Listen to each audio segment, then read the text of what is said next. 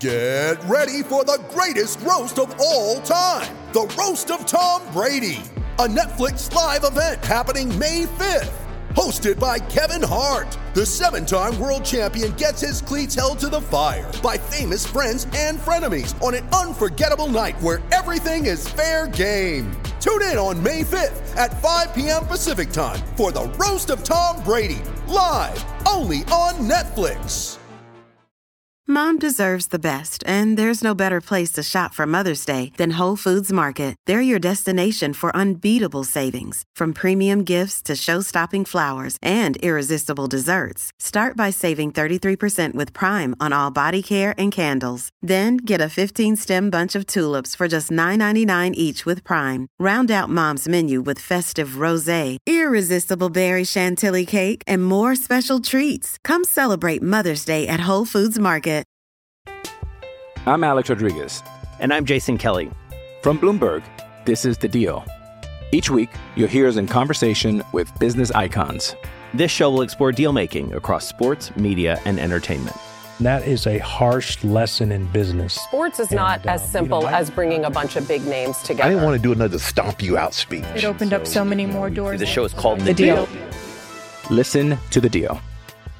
Listen to The Deal on Spotify. Judy was boring. Hello. Then Judy discovered ChumbaCasino.com. It's my little escape. Now Judy's the life of the party. Oh, baby, mama's bringing home the bacon. Whoa, take it easy, Judy. The Chumba life is for everybody. So go to ChumbaCasino.com and play over 100 casino-style games. Join today and play for free for your chance to redeem some serious prizes. ChumbaCasino.com. No purchase necessary. Void where prohibited by law. 18+ terms and conditions apply. See website for details. The following podcast contains explicit language.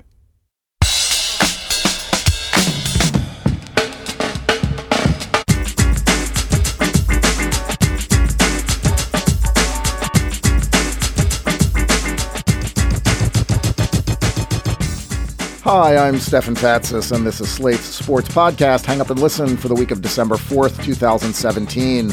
On this week's show, Howard Bryant of ESPN and Jeremy Stahl of Slate will be here to discuss the rift among National Football League players over the league's plan to donate money to social justice causes and potentially silence the player protest movement. Tom Haberstroh of Bleacher Report will join us to examine the latest craze in the National Basketball Association. Everybody's going vegan. Finally, the New York Giants on Sunday became the last NFL team to start a black quarterback. I'll deliver an extended afterball about the first black quarterback signed by the team in 1967. And then talk with Lewis Moore, a professor at Grand Valley State University who studies African American and sports history. Josh Levine is the editorial director of Slate Magazine. He's off this week. Through the magic of pre-recording, you will, however, hear him talk about basketball veganism. And I will now take advantage of my alone time to report that at a Scrabble tournament in New York over the weekend, I scored 614 points in one game. Yes, that was a personal best. Hand clap. My bingos weren't flashy. Buggier, Trustier, Climate, and Yodelers, plus Zaire for 68 points. Zaire is defined as a former monetary unit of Zaire. Bunch of other high scores, including a play that, among other things, turned Bijou, B-I-J-O-U, into Bijou, B-I-J-O-U-X for 40 points. I'll hang up and listen to your congratulations. After a round of negotiations with a group of players, the NFL last week agreed to donate $89 million over 7 years to various minority or social causes. That seemed like a positive outcome to a year of protests that were begun by San Francisco 49ers quarterback Colin Kaepernick. That is, until details emerged. Kaepernick's former teammate Eric Reid and a couple of other players announced that they had split from the group that was negotiating with NFL management. Slate's Jeremy Stahl reported that Reid was asked as part of that deal if he would stop kneeling during the national anthem. And then Reid told Stahl in an interview that to pay for the new campaign, the NFL would shift money that was already pledged to other charitable efforts. Jeremy Stahl is here now. Hey, Jeremy. Hi, Stefan. How are you? Good. And so is ESPN columnist Howard Bryant. His new book, The Heritage, Black Athletes, A Divided America, and the Politics of Patriotism, will be published in May. Hey, Howard. How are you? Jeremy, in your interview with Eric Reed, he called this agreement a charade. Explain how the communications and the cooperation among these players fell apart. So Eric has been working with a group called the Players Coalition, which struck this deal with the league that was announced last week. And, Malcolm Jenkins and Anquan Boldin are both at the head of that group. And Eric and a number of other players split from the group because of a number of issues they said they had with the deal. Specifically, Eric said that it was conveyed to him by Malcolm, that the league had conveyed to him that money would be potentially shifted around from other causes that the league promotes, such as breast cancer awareness and military awareness, salute to service, and that would be how some of this funding would be acquired. Another issue he had with it was the structure of how the money would be allocated, which set up this 7-5 voting proposal whereby owners would have 5 representatives in a working group that would determine allocation of funds. Players would have 5 members, and the league would have 2 members, which obviously then would give the league and ownership a 7-5 vote in determining how money would be set up. And he kind of emphasized to me that he really just wanted to pause the brakes on the deal before it was announced, and that Malcolm Jenkins and the league, according to him, seemed to be insistent that it move forward at this time. He was also asked, as you mentioned, would you quit protesting if this deal went through? And that was a non-starter for him. Howard, and that's what, my hair stood on end when I read this. I can't see this as anything but a cynical attempt by the league to get this protest movement to end. There's no question about all of this that when the league votes on this on the 13th, I have a hard time believing that the NFL is going to agree to give the players $7 million and still have the protest going on. Somebody in that room is going to say, "Why are we giving these guys all this money if they're still going to protest?" So I think what the end game here is a real triangulation. So the players are going to get some form of money, whether it's shifting ad revenue, whether it's real dollars, a combination of the two. Then the league is going to come in and they're going to rewrite their rules about protest before the anthem or during the anthem. So therefore, the Eric Reed faction of this group is going to be isolated. They're going to be exposed.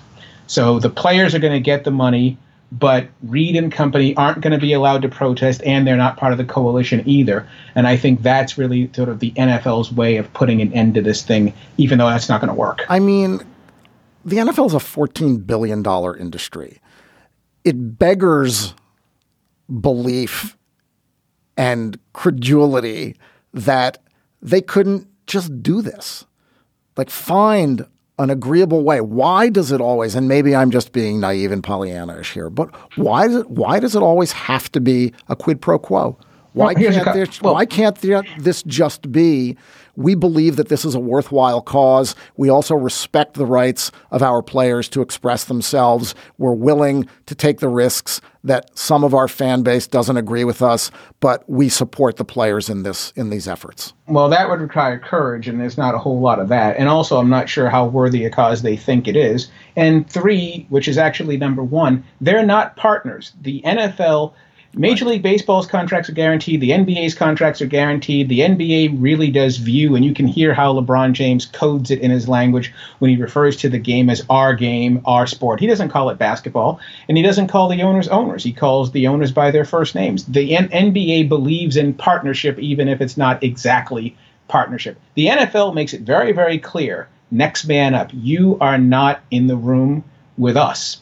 And so I think that's the biggest reason why they just don't do this, because I don't think that the league has ever viewed the players as a group that needed, to be in the room or that deserved that sort of equity. It's not going to happen that way. It never has. Jeremy, in your conversations with Eric Reid and others, did you get the sense that they feel this way, that there's a recognition on their part, like, we got to fight this on our own terms because dealing with the league has never, and it doesn't look like now, that it is going to be equitable or fair?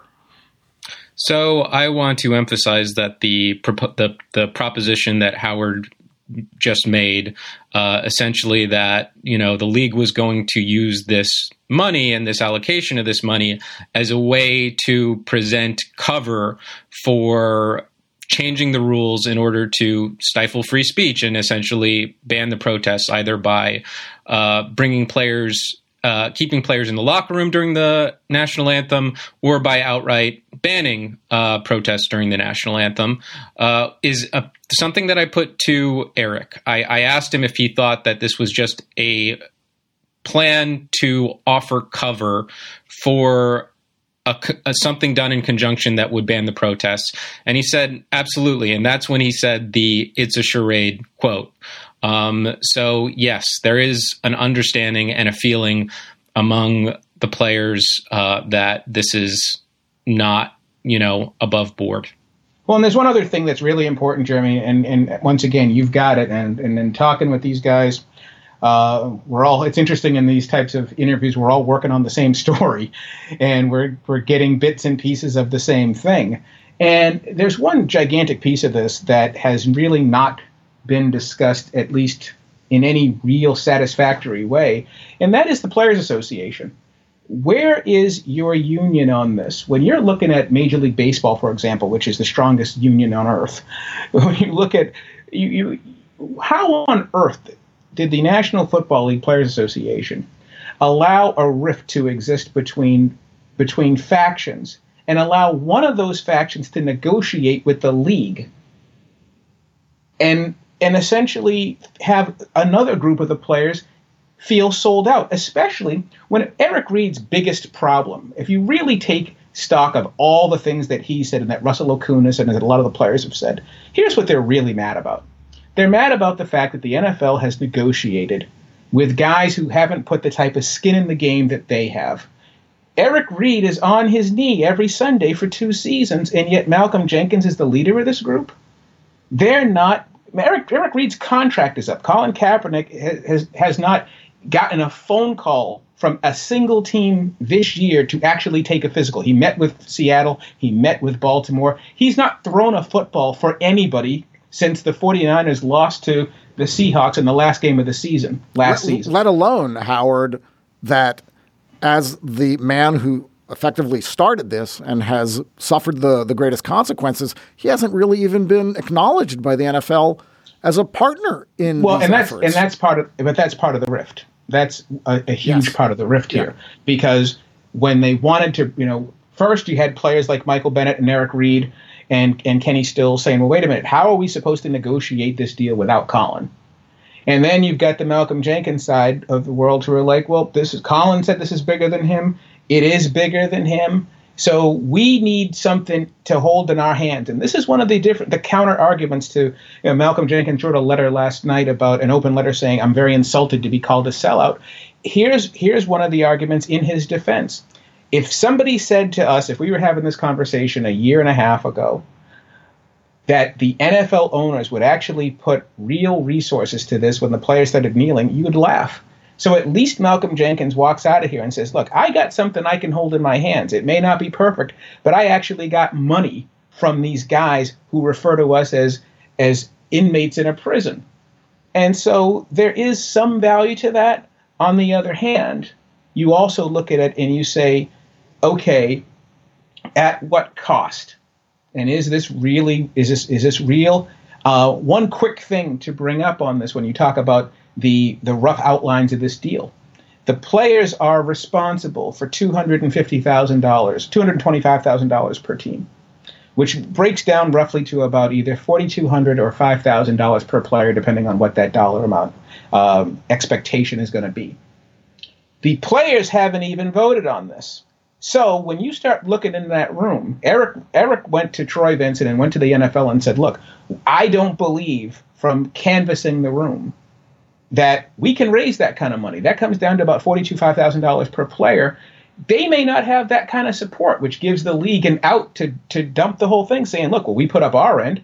I mean, $250,000 to an NFL owner is a drop in the bucket, but trying to go into that locker room and get $5,000 per player every year for the next 5 years, I don't know about that. That raises an important point, which is something that Eric mentioned to me, which is that this has all been negotiated among a group of just 17 players. Of 17 and guys. As far as Eric knew, just 9 in that working group were ultimately in agreement with this proposal. So you're talking about less than 1% of active rostered players. Yeah, it's a 1,700 member union. Come to terms with the NFL, according to Eric's understanding of these numbers, and that's just shocking.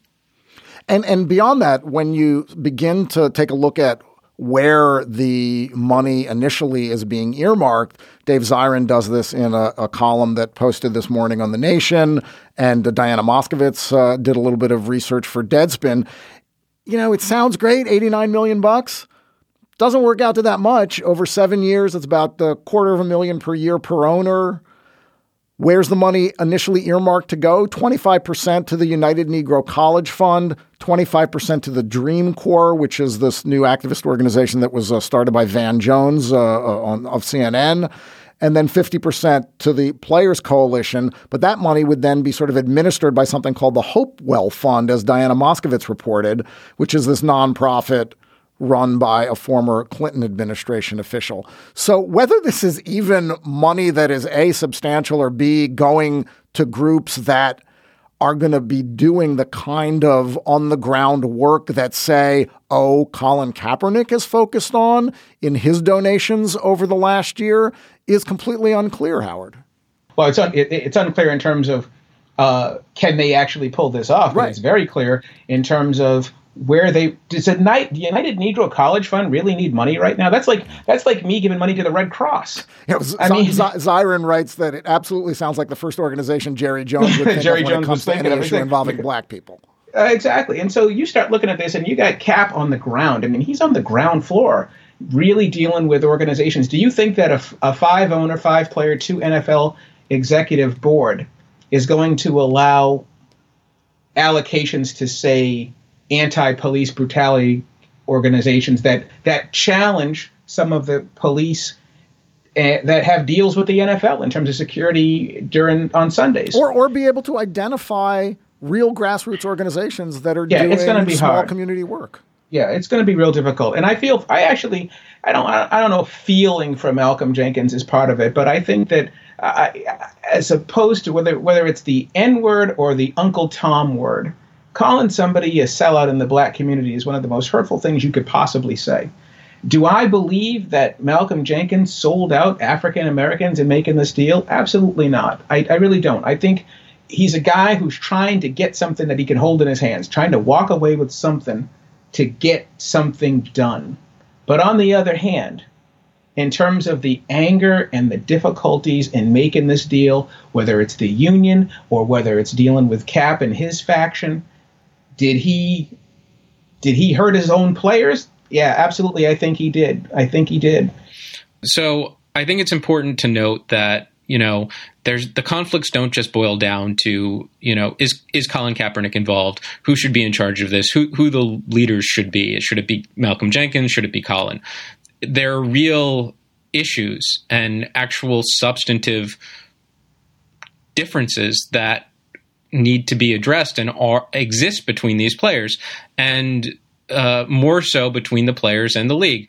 And it's visible. Last night, I was at the ACLU's of Southern California's annual Bill of Rights dinner, and Colin Kaepernick was a surprise honoree. He received an award for courage and bravery, I think is what they called it. And he gave very, very brief remarks, which is, he hasn't done a lot of in the last year since he essentially lost his job for this protest. And he said, "We must confront systemic oppression as a doctor would a disease. You identify it, you call it out, you treat it, and you defeat it."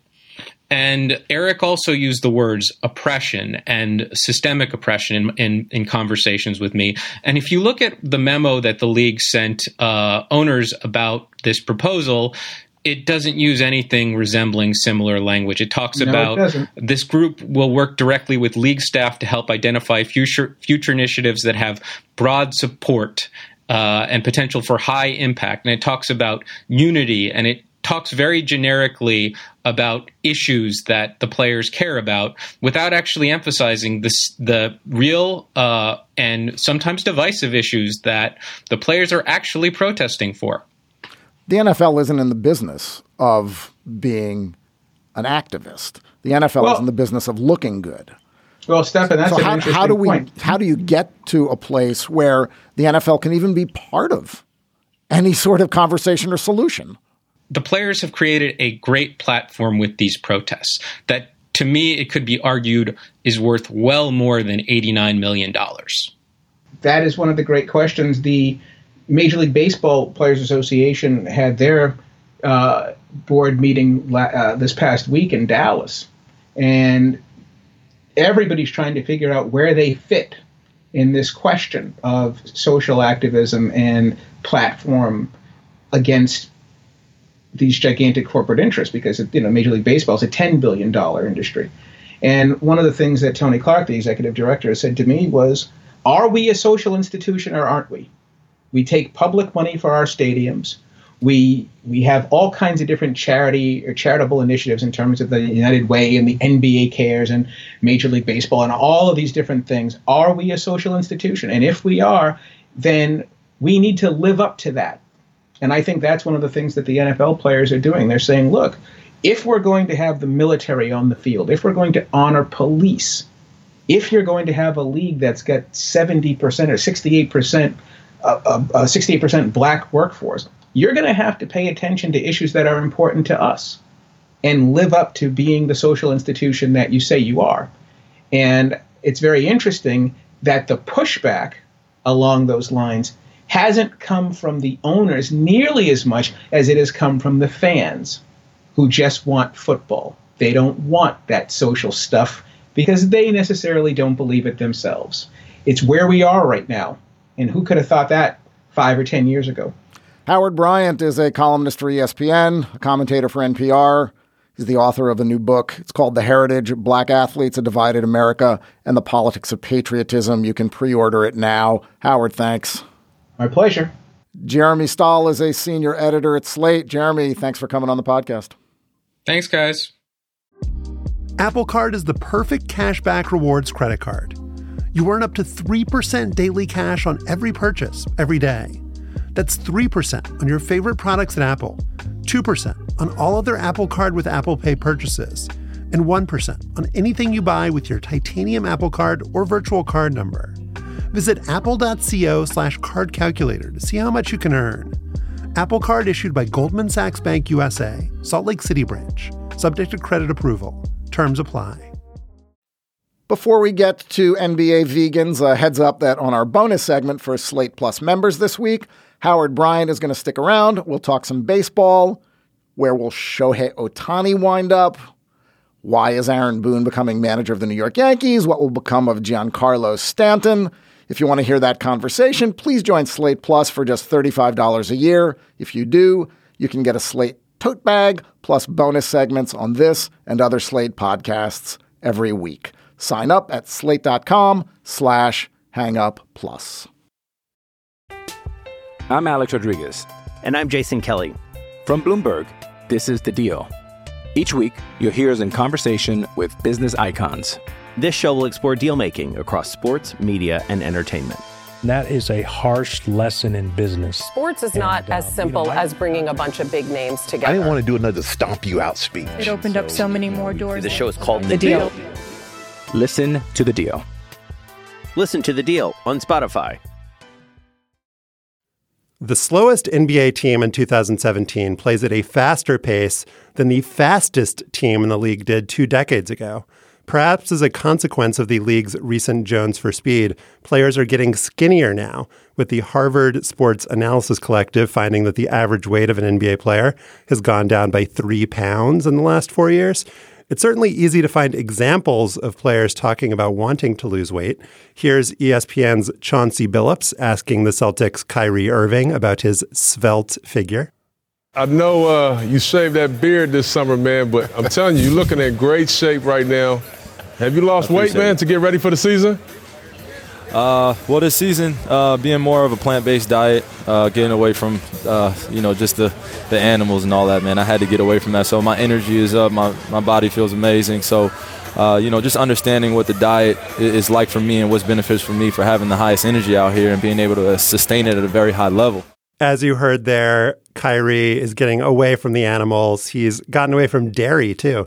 As Tom Haberstroh wrote in a feature for Bleacher Report magazine, Damian Lillard and Wilson Chandler and a bunch of other NBA players have embraced veganism as well. And not just because drinking tart cherry juice before bed every night makes for a delicious nighttime experience.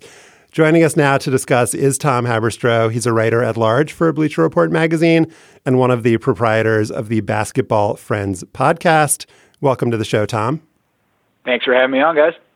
So I tried to make a connection between the league being faster, players being skinnier, and this seeming like micro trend of players going vegan. Do you feel like that is a fair connection to make, that players like Kyrie Irving, Damian Lillard, Wilson Chandler, and others that we'll get into are embracing this diet because the league is faster and players are skinnier? Well, I don't think it's necessarily a big enough sample to say 8 or 10 or a dozen players have totally shifted the league's pace. But I will say that generally speaking, it is so hard to get by in today's NBA where the pace is so fast and just the actual play calling is so much more sophisticated. Defenses are they have rotations on top of rotations, that if you're not fit, if you're not healthy, if you're not taking care of your body at 100% of the time, you're going to get washed out really fast. And I think this is one of the signals of that. So it's not just Kyrie Irving or Damian Lillard. It's guys like Wilson Chandler, Enes Kanter of the New York Knicks. These guys have slimmed down in the offseason in hopes to get quicker and faster and alleviate, joint pain. Wilson Chandler, for example, said he feels so much better after 2 hip surgeries and trimming his diet to a vegan diet. He thinks this is permanent. The NBA has always been fast and competitive.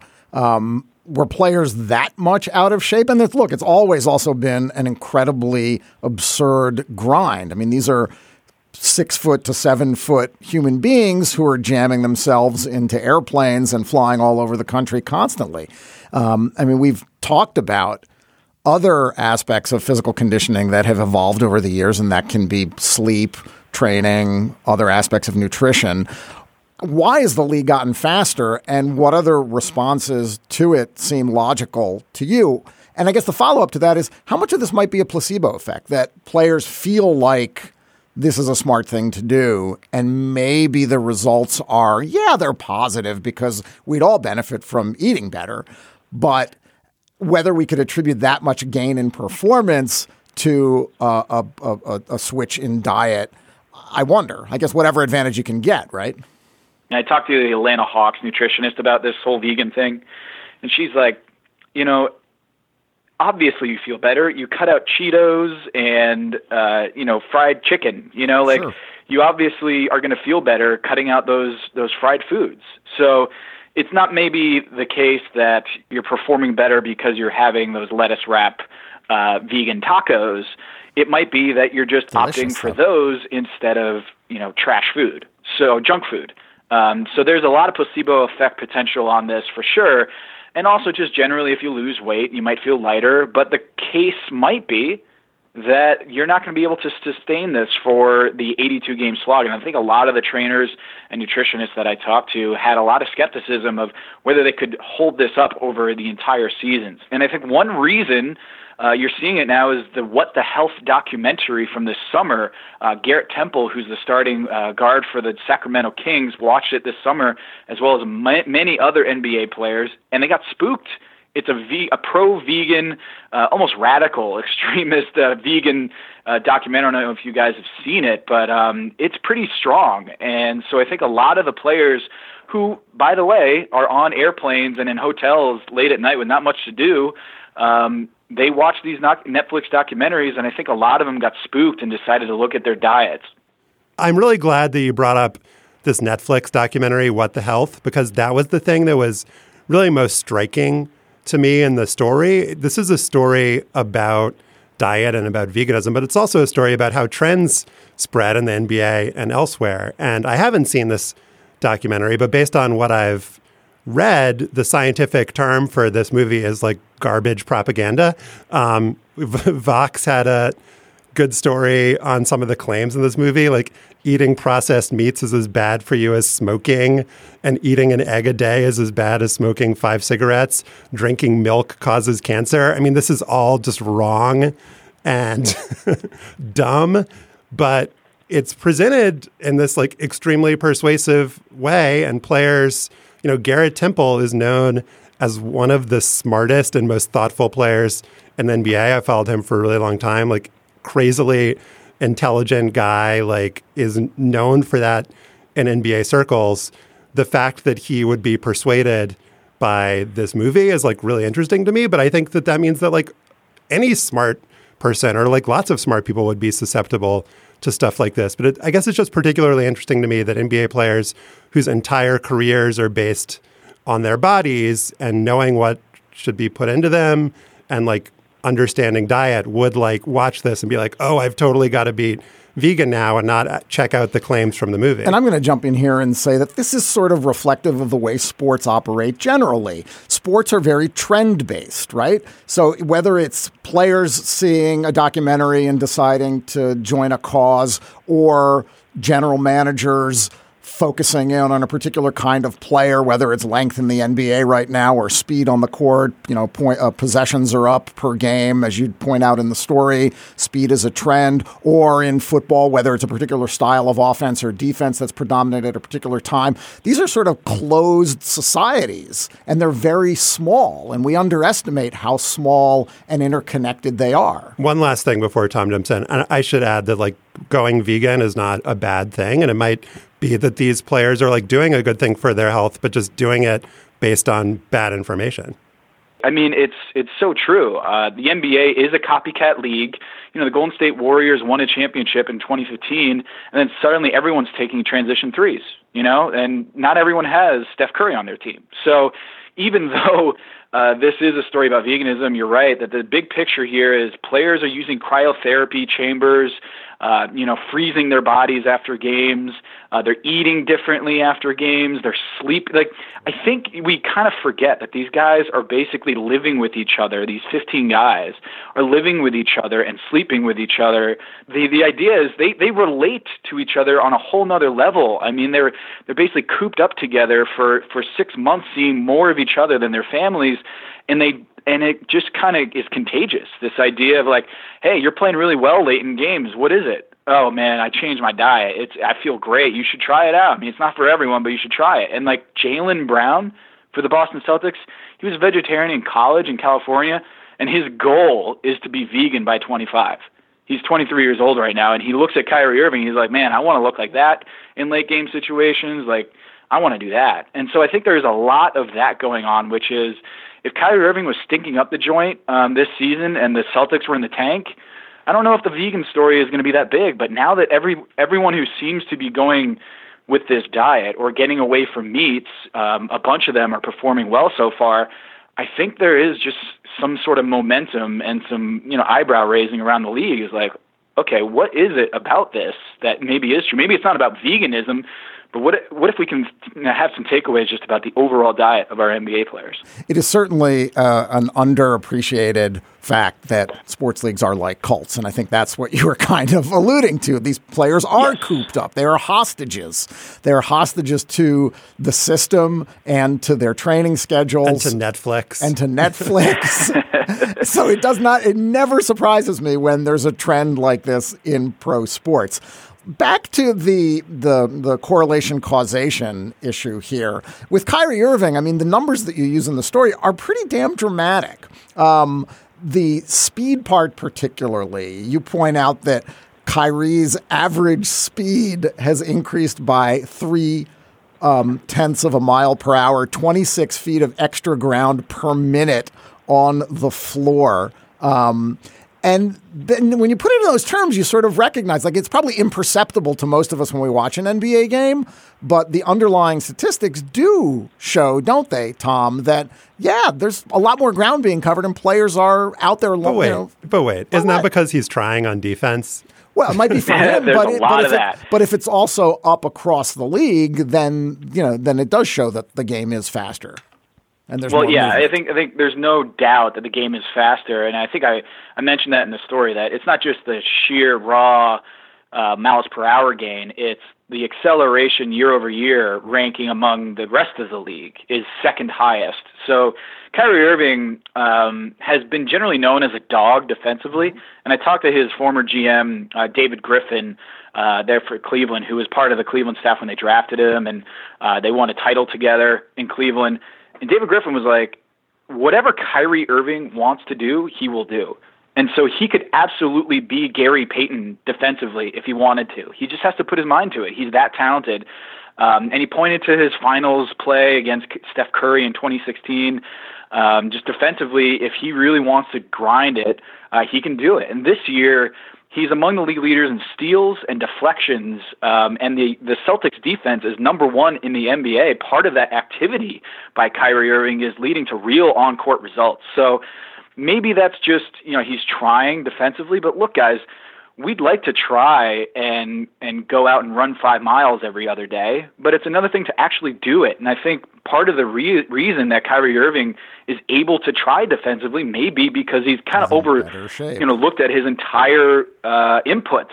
What is he eating? How is he sleeping? Because now he wants to maximize both ends of the floor for Brad Stevens. Let's end with kind of taxonomizing or categorizing this trend, because I do like to think of it as a trend or a social contagion. It's funny, like one of the other ones that comes to mind is players eating at the Cheesecake Factory. That's like a known thing that NBA players are obsessed with it. Another one that came up earlier this year, I forget who did the story. Maybe it was Baxter Holmes on players eating peanut butter and jelly sandwiches. That being another trend that was big in the NBA. There's also the Versa Climber, this piece of exercise equipment that LeBron James really touted, and now every team and every player uses it. Are there other ones that I'm forgetting, Tom? Yeah, there's one last year I wrote about, strobe light glasses. Have you heard about these? No. I missed that. And don't laugh. There's actual real players like Kawhi Leonard, Steph Curry, and even Michael Jordan. I wrote it last year for ESPN.com. Strobe light glasses worn by a bunch of star players. They're it's hard to explain without actually seeing it, but it's glasses you put on your face that blind your vision like a strobe light. And so when you do basketball drills with these glasses on and then you take them off after 10 minutes, the world seems to slow down. And so for Steph Curry and Kawhi Leonard, their ability to play in the open court and just be dominant in the open court, a lot of this, their trainers used strobe light glasses to improve. So it's crazy. Our producer was just showing us a video of Steph with the glasses on, dribbling a basketball and a tennis ball simultaneously, kind of looking like Ray Charles. It's very compelling video. So that's another trend, is just they wear glasses, they eat peanut butter and jelly sandwiches. There was the Tinderization of the NBA story I did last year, which is, guys were sleeping more on the road because these apps were allowing them to find companionship, to put it lightly, to find companionship on the road a lot more efficiently. Instead of going to the bars late at night and trying to find women that way, they just have it pretty much Uberized in their hotel. And so a lot of this is just becoming, these trends in society, just technology and food, nutrition, sleep. I love writing these stories because it isn't really about the NBA. It's just about people in general, learning to live in 2017. And we just see it, being played out on the court with wins and losses with basketball players. Tom Haberstroh is a writer at large for Bleacher Report magazine. He also is a part of the Basketball Friends podcast. Tom, thank you so much for coming on the show. Thanks for having me, guys. Hello, it is Ryan, and I was on a flight the other day playing one of my favorite social spin slot games on ChumbaCasino.com. I looked over at the person sitting next to me, and you know what they were doing? They were also playing Chumba Casino. Coincidence? I think not. Everybody's loving having fun with it. Chumba Casino is home to hundreds of casino-style games that you can play for free anytime, anywhere, even at 30,000 feet. So sign up now at ChumbaCasino.com to claim your free welcome bonus. That's ChumbaCasino.com and live the Chumba life. No purchase necessary. VGW. Void where prohibited by law. See terms and conditions. 18+. In 1920, a black man, Fritz Pollard, played what was effectively quarterback for the Akron Pros of the American Professional Football Association. 5 years after that, the New York Giants joined what had become the National Football League. And 97 years later, on Sunday, the Giants started a black quarterback for the first time. But Geno Smith wasn't the first black quarterback in Giants history. That would be Hank Washington. Washington was a 6'3", 215-pound pocket passer who in 1966, as a senior at West Texas State University, threw for more than 2,100 yards, fifth in the country, including 470 in one game. He was the first black quarterback to play in the North-South Shrine Game and in the Senior Bowl, both of which were held in Alabama. He once said he had thrown a ball 95 yards in the air. Some draft reports listed Washington among the year's top quarterback prospects, alongside Steve Spurrier of Florida, Bob Griese of Purdue, and Don Horn of San Diego State, who were selected 3rd, 4th, and 25th in the draft. There were 420 more players selected by the NFL's 21 teams in the 17 rounds of the 1967 draft. Hank Washington wasn't one of them. Bill Nunn Jr. of the black newspaper The Pittsburgh Courier wrote at the time, "Some teams drafted soccer players, others went for basketball stars, still others grabbed individuals who had performed in track." Nunn wrote, "In your case, Hank Washington, there is no doubt that you have become a victim of your color." Black men just didn't play quarterback in the NFL. Fritz Pollard predated the actual league, and he was more of a runner than a passer, as were Joe Lillard, who started for the Chicago Cardinals in 1932, and George Taliaferro, who started for the Baltimore Colts in 1953. 2 black quarterbacks were drafted in the 1950s. One of them was Bernie Custis, whom Josh talked about on the podcast last week, and a couple had played in the regular season. The aptly named Willie Thrower threw 8 passes in one game for the Bears in 1953, and Charlie Brackens threw 2 passes for the Packers in 1955. But no black quarterback had started a game in the modern NFL. The Giants signed Hank Washington in April 1967. The New York Times put the news on the front of its sports section. Here's the lead of the story by Gerald Eskenazi.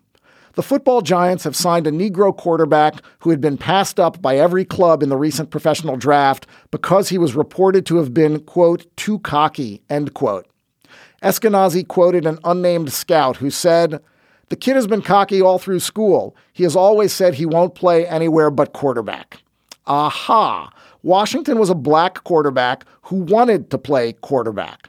No matter how many yards they amassed in college, black men were considered ill-equipped to play quarterback in the NFL.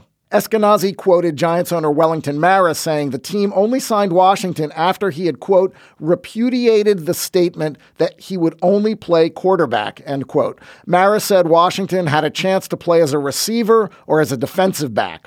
The Giants did actually draft a black quarterback that year, Dave Lewis of Stanford, in the 5th round, but they drafted him as a punter. Lewis chose to play in Canada. So how exactly was Hank Washington cocky?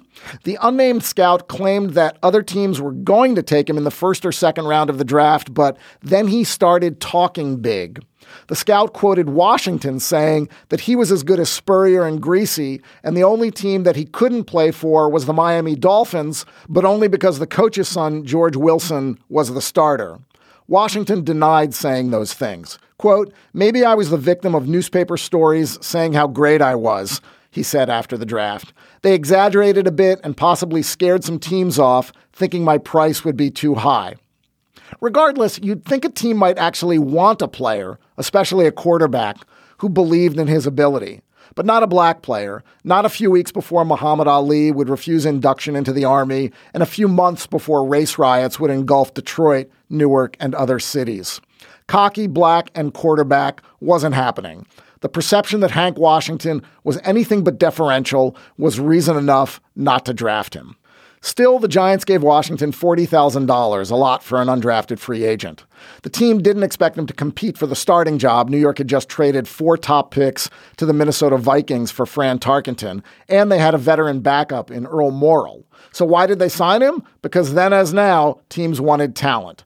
I suspect that Wellington Mara's protestation that Washington was better suited to be a position player was part racial stereotyping and part public relations. The team knew he was good because one of its assistant coaches, Emlen Tunnell, had been scouting Washington for 2 years. Tunnell was a standout defensive back for the Giants and the Green Bay Packers from 1948 to 1961. He also was the first African-American player on the Giants, and just a few weeks before the team signed Hank Washington, he became the first black player inducted into the Pro Football Hall of Fame. Let's contrast Eskenazi's reporting in the Times with a story in the Philadelphia Tribune, that city's black newspaper. Rather than relying on an anonymous, no doubt white scout to trash Washington's character, the Tribune reporter Claude E. Harrison Jr. interviewed an actual coach on the Giants, Emlen Tunnell. Tunnell told Harrison he was surprised that Washington went undrafted because he is without a doubt one of the top pro prospects coming into the league this year. I don't know whether he'll be the first Negro pro quarterback, Tunnell said. Maybe he meant modern pro quarterback or successful modern pro quarterback. But his record as a college player is too outstanding to overlook. Unlike Mara, who had to emphasize that Washington was likelier to make the team as a receiver or a defensive back, black positions, Tunnell said the Giants will give him every possible opportunity to survive as a quarterback. Our job is to put together a winner, and if Washington shows he has the ability to do a job, he plays. Tunnell called Washington a smart kid. He'll show up at camp ready to play. And if he does 75% of what I know he's capable of doing, you'll see him at Yankee Stadium when the 1967 season gets underway. Giants fans did not see Hank Washington in the Bronx. Though he apparently did well in training camp, Allie Sherman, the coach, said he had fine potential as a quarterback. He was sent to the Giants' minor league team, the Westchester Bulls, who played in Mount Vernon just outside of the city. The GM of that team, a former Giants player, said Washington was a clean-cut kid and a hard worker. So much for cocky. Washington played the entire season with the Bulls, alternating with an older quarterback. He returned to Giants camp in 1968, but again was sent to Westchester, where he threw for 4 touchdowns in one game, but was inconsistent overall. In 1969, Washington joined another minor league team in Hartford, Connecticut. The following year, he fell ill and was diagnosed with bladder cancer. Hank Washington died in 1971 at the age of 25. I stumbled across the story of Hank Washington in the Twitter feed of Lewis Moore. He's an associate professor of history at Grand Valley State University in Grand Rapids, Michigan. Moore is the author of 2 just-published books, I Fight for a Living, Boxing and the Battle for Black Manhood, 1880 to 1915, and We Will Win the Day, The Civil Rights Movement, The Black Athlete, and the Quest for Equality. Lewis, welcome to the show. Thank you for having me. My pleasure. It is hard to know whether Hank Washington didn't make it with the Giants because he wasn't good enough or because he was the victim of the racial bias that governed the day. But his story really is a familiar one from that time. Right. Familiar because he was touted as the first hope. There's other black quarterbacks before him, but I think what Hank had above them was his size and his accuracy, and he had the throwing power. So the rumor was that he could throw at 90 yards. He was one of the more efficient quarterbacks in college that year. 6'3", about 215 pounds. Yep. And so the black press really thought that he would be that guy. And so I think that's why it's important, right? Because if it's about merit, you find the first guy that's going to fit this mold. There's no way you can turn him down. And then, as you mentioned, he goes undrafted. Right. And then the thing about him was, like, you couldn't deny that this guy was a prototypical quarterback. Size, skill, strength, ability, statistics. This wasn't like, he's only 5'11", or he's only 185 pounds. he'd be better off playing defensive back or wide receiver. This was sort of undeniable that this guy had to play quarterback. And still, you had, as I mentioned in my piece, the owner of the Giants saying that he's more likely to make the team if he's a defensive back or a wide receiver. Right, and I think that's where that question about was this about race comes in, because I think, those owners at that time, the GMs, the coaches, the scouts, they couldn't see past that, right? And so I don't think when you talk about black quarterbacks, even to this day, there's no really race-neutral conversation, because it's so rooted in that idea that can he be a leader, can he think, can he make these throws? And still, like you said, they're like, well, you can't sign this exclusive contract where you're only going to get a tryout for quarterback.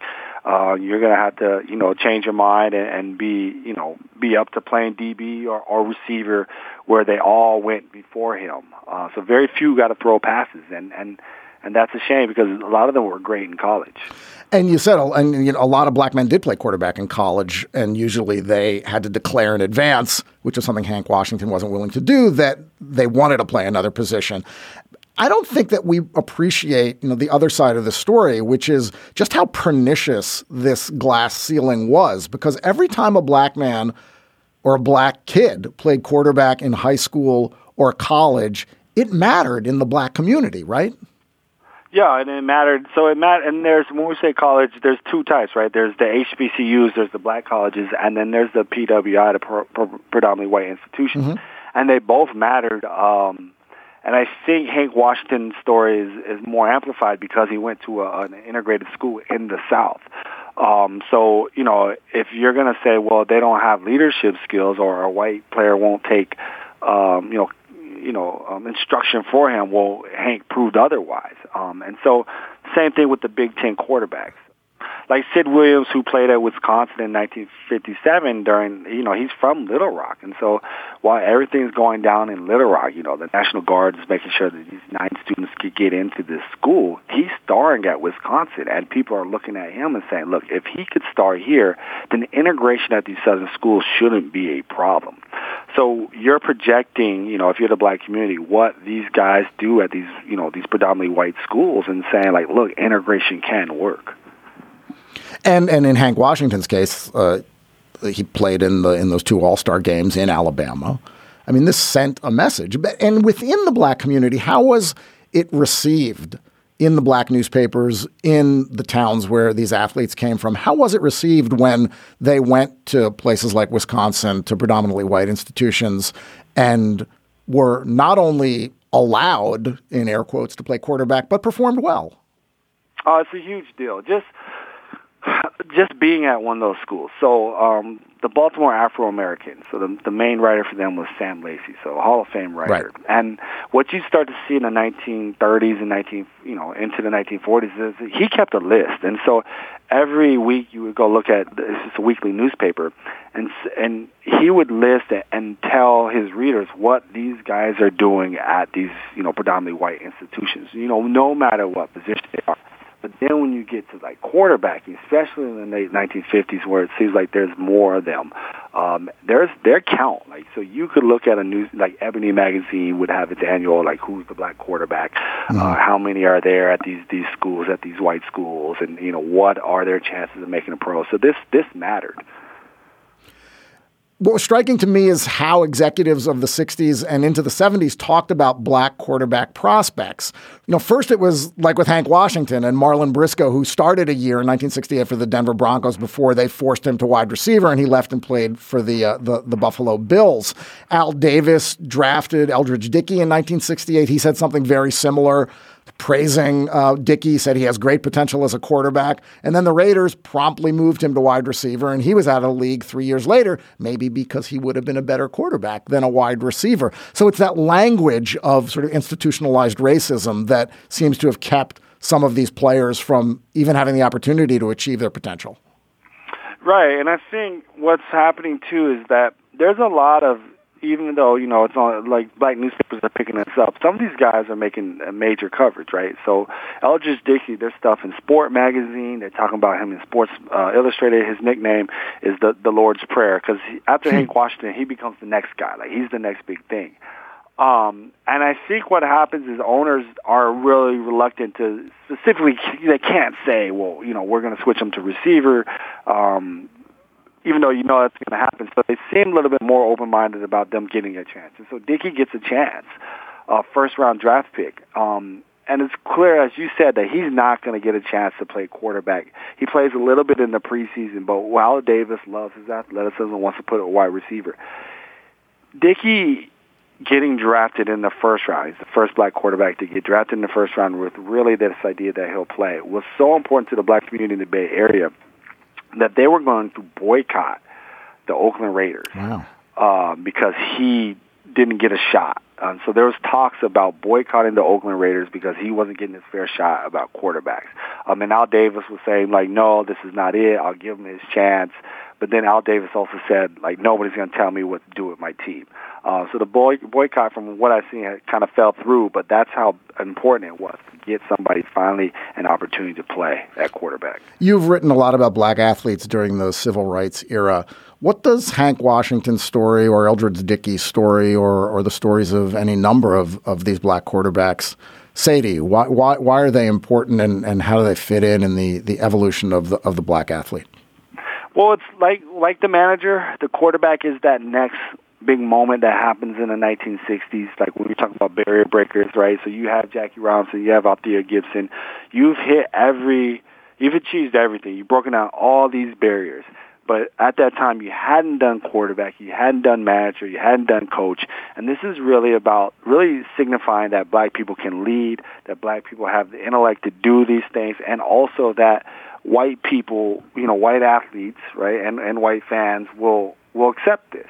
And so this is the talk that you get in the 1960s from the black press. This is important, right? Because it's not just about sports. It's what happens off the field. And so oftentimes you're looking at the success of the black athlete in hope that those white fans that cheer them will then, hire you for a position, right? So if we're talking about the quarterback, the coach, or the manager, it's the same thing. That okay, you're going to cheer for this guy. Well, then give me a chance at the company to lead the company, and that's why it's so important.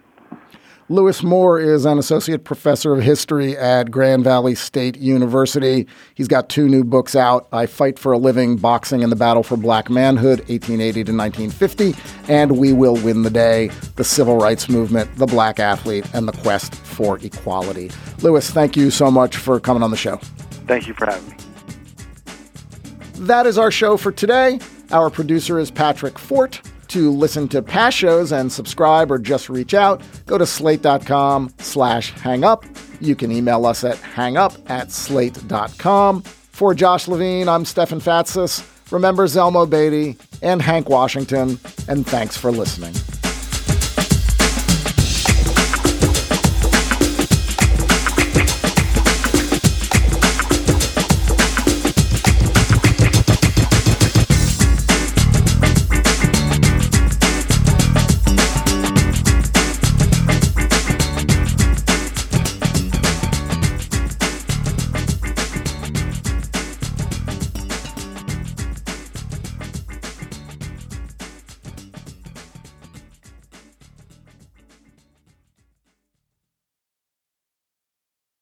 With the Lucky Land Slots, you can get lucky just about anywhere.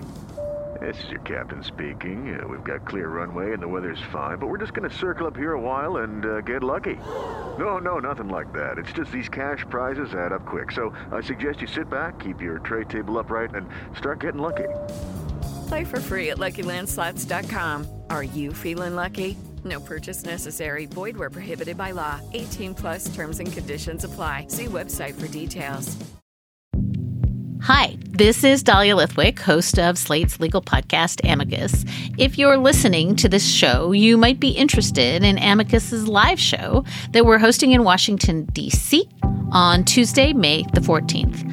My colleague, Mark Joseph Stern, and I will be talking to some amazing guests, including Sherrilyn Ifill and a sitting state Supreme Court justice, all about how originalism, a relatively recently invented way of interpreting the Constitution, has taken over the Supreme Court and radically reshaped the law.